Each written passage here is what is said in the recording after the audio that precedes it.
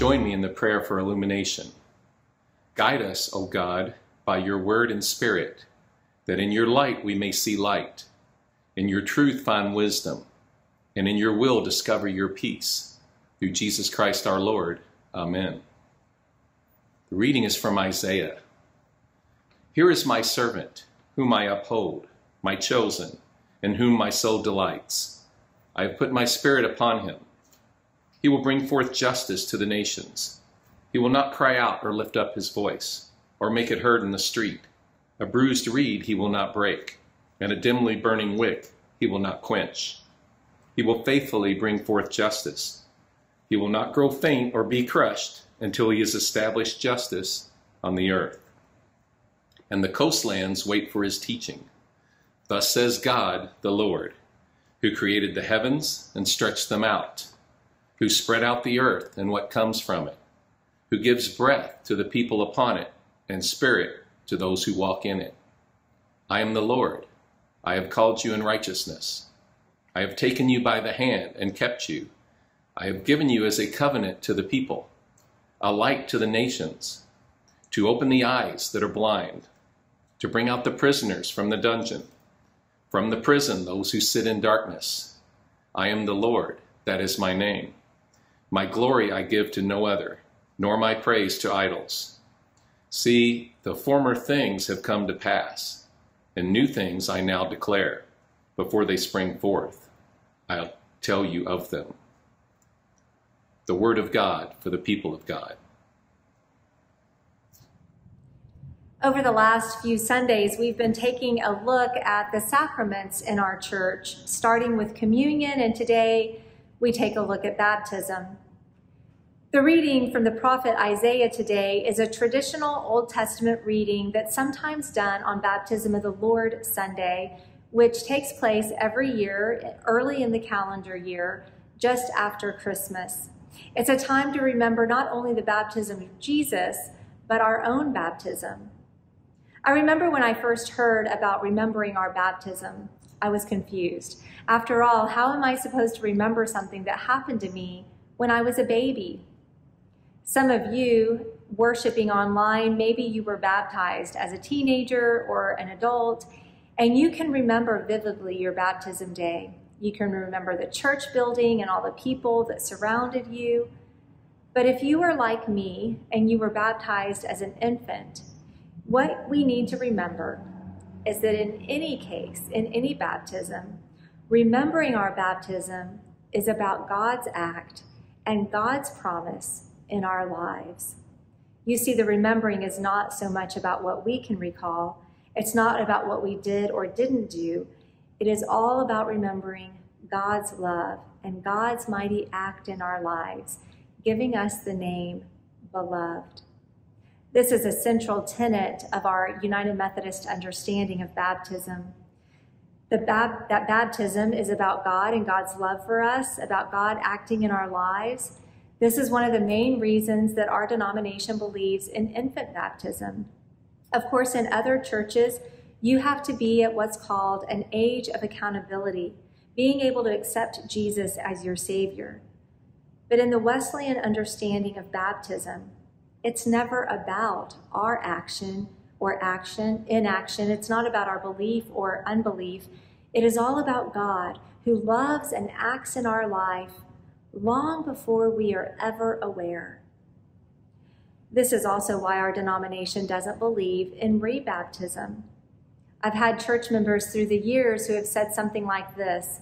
They say, you know, Teresa, I was baptized as a young child, but I have strayed from the church. As a young adult, I did terrible things.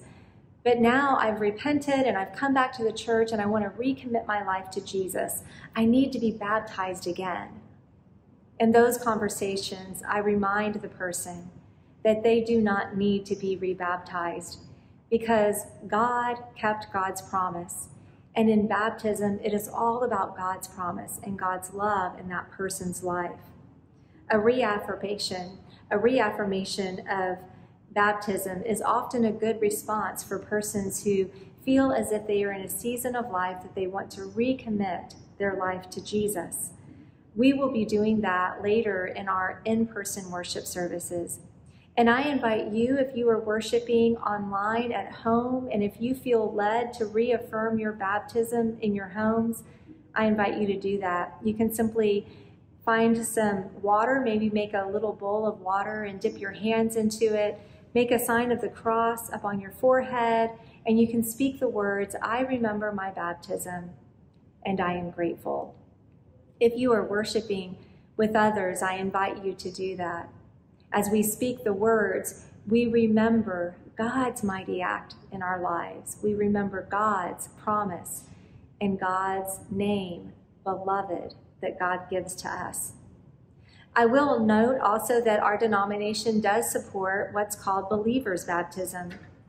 I did serve a church years ago where, for whatever reason, the parents did not want their newborn children baptized. Instead, they wanted to wait for them to be baptized on the day they were confirmed, when they could remember it. Likewise, while we mostly use a sprinkling of water on the forehead, our denomination longs to provide arrangements for people who wish to be baptized by immersion. I've been a part of a few of those baptisms throughout my years in ministry. I've done baptisms in swimming pools and in the river. These are two main things that happen in baptism. First, we are reminded of God's love for us, God's claim upon the life of the one being baptized. When Jesus was baptized, the Gospels say that the Spirit of God descended upon him, saying, "You are my beloved, and I am well pleased." Such words are echoed in the prophet Isaiah this morning. Here is my chosen, my servant, in whom I delight. In baptism, we are reminded of this true name that God gives us, beloved. The world may give us all kinds of names. The world may say all sorts of things about us, that we aren't good enough, that we don't measure up. But in baptism, we are claimed by the one who created us and loves us unconditionally. We've heard those studies where elementary school teachers are told at the beginning of the year that certain children in their classroom are gifted, regardless of the actual capacity of these children. And the studies go on to show that by the end of the year, those kids are performing better than their peers. They were seen as special. They were treated as special. And they became what they were believed to be. God is like that. I like the way Christian writer Nadia Bolz-Weber puts it. She says, God is like a teacher who has been duped into thinking that you are gifted, and then treats you like you are gifted and special. And then that's what you end up becoming, special and gifted and beloved. So two main things. We are reminded of our true name, beloved, in baptism. And second, in baptism, we become a part of the Christian branch of God's family tree. We become part of a church family. In other words, being Christian means being part of a community. Any baptism I've done beyond the sanctuary and worship hour, whether it be in a swimming pool or in the river, there has always been in those moments some semblance of the body of Christ gathered. Because again, being Christian is about being in community, and so baptism cannot be a private affair. After all, get a group of people together and we won't act alike or be alike. It's a challenge, right? It's a challenge at times to be in community. But remembering our baptism means that we seek to grow in the same kind of grace that God first gave us. If God's name for us is beloved, what does it look like for us to look upon one another in love? Even when somebody rubs us wrong or disagrees with us. Sam Wells is an Anglican priest, and he puts it this way. He says, church means giving up the fantasy that we can find fulfillment and righteousness alone. It means doing things at inconvenient times with eccentric people and sometimes clumsy ways. Because life is a team game, and on Judgment Day, God will have nothing to say to us if we think we can come without the others. John Wesley talked about going on to perfection. In fact, that is a question that is asked of people who are ordained in the United Methodist Church. Are you going on to perfection? Often the question asked by the presiding bishop is met with snickers and chuckles before the clergy candidates finally awkwardly answer, yes. But here's the thing. This perfection has nothing to do with making a 100 on a test. It's not about being a perfect 10, whatever that means. Instead, going on to perfection is about being made perfect in love. It's about growing and deepening our relationship with God so that we can love one another and the world better and more fully.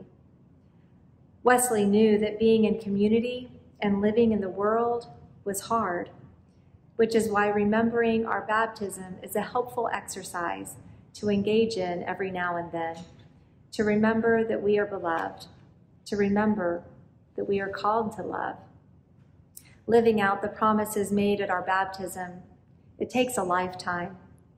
I want to close with these words from our United Methodist Book of Worship. Baptism is an act that looks back with gratitude on what God's grace has already accomplished. And it is here and now an act of God's grace as it looks forward to what God's grace will accomplish in the future. Much that baptism signifies will need to happen during the course of a lifetime. May God be with us all as we are on our journey to love one another and the world more fully.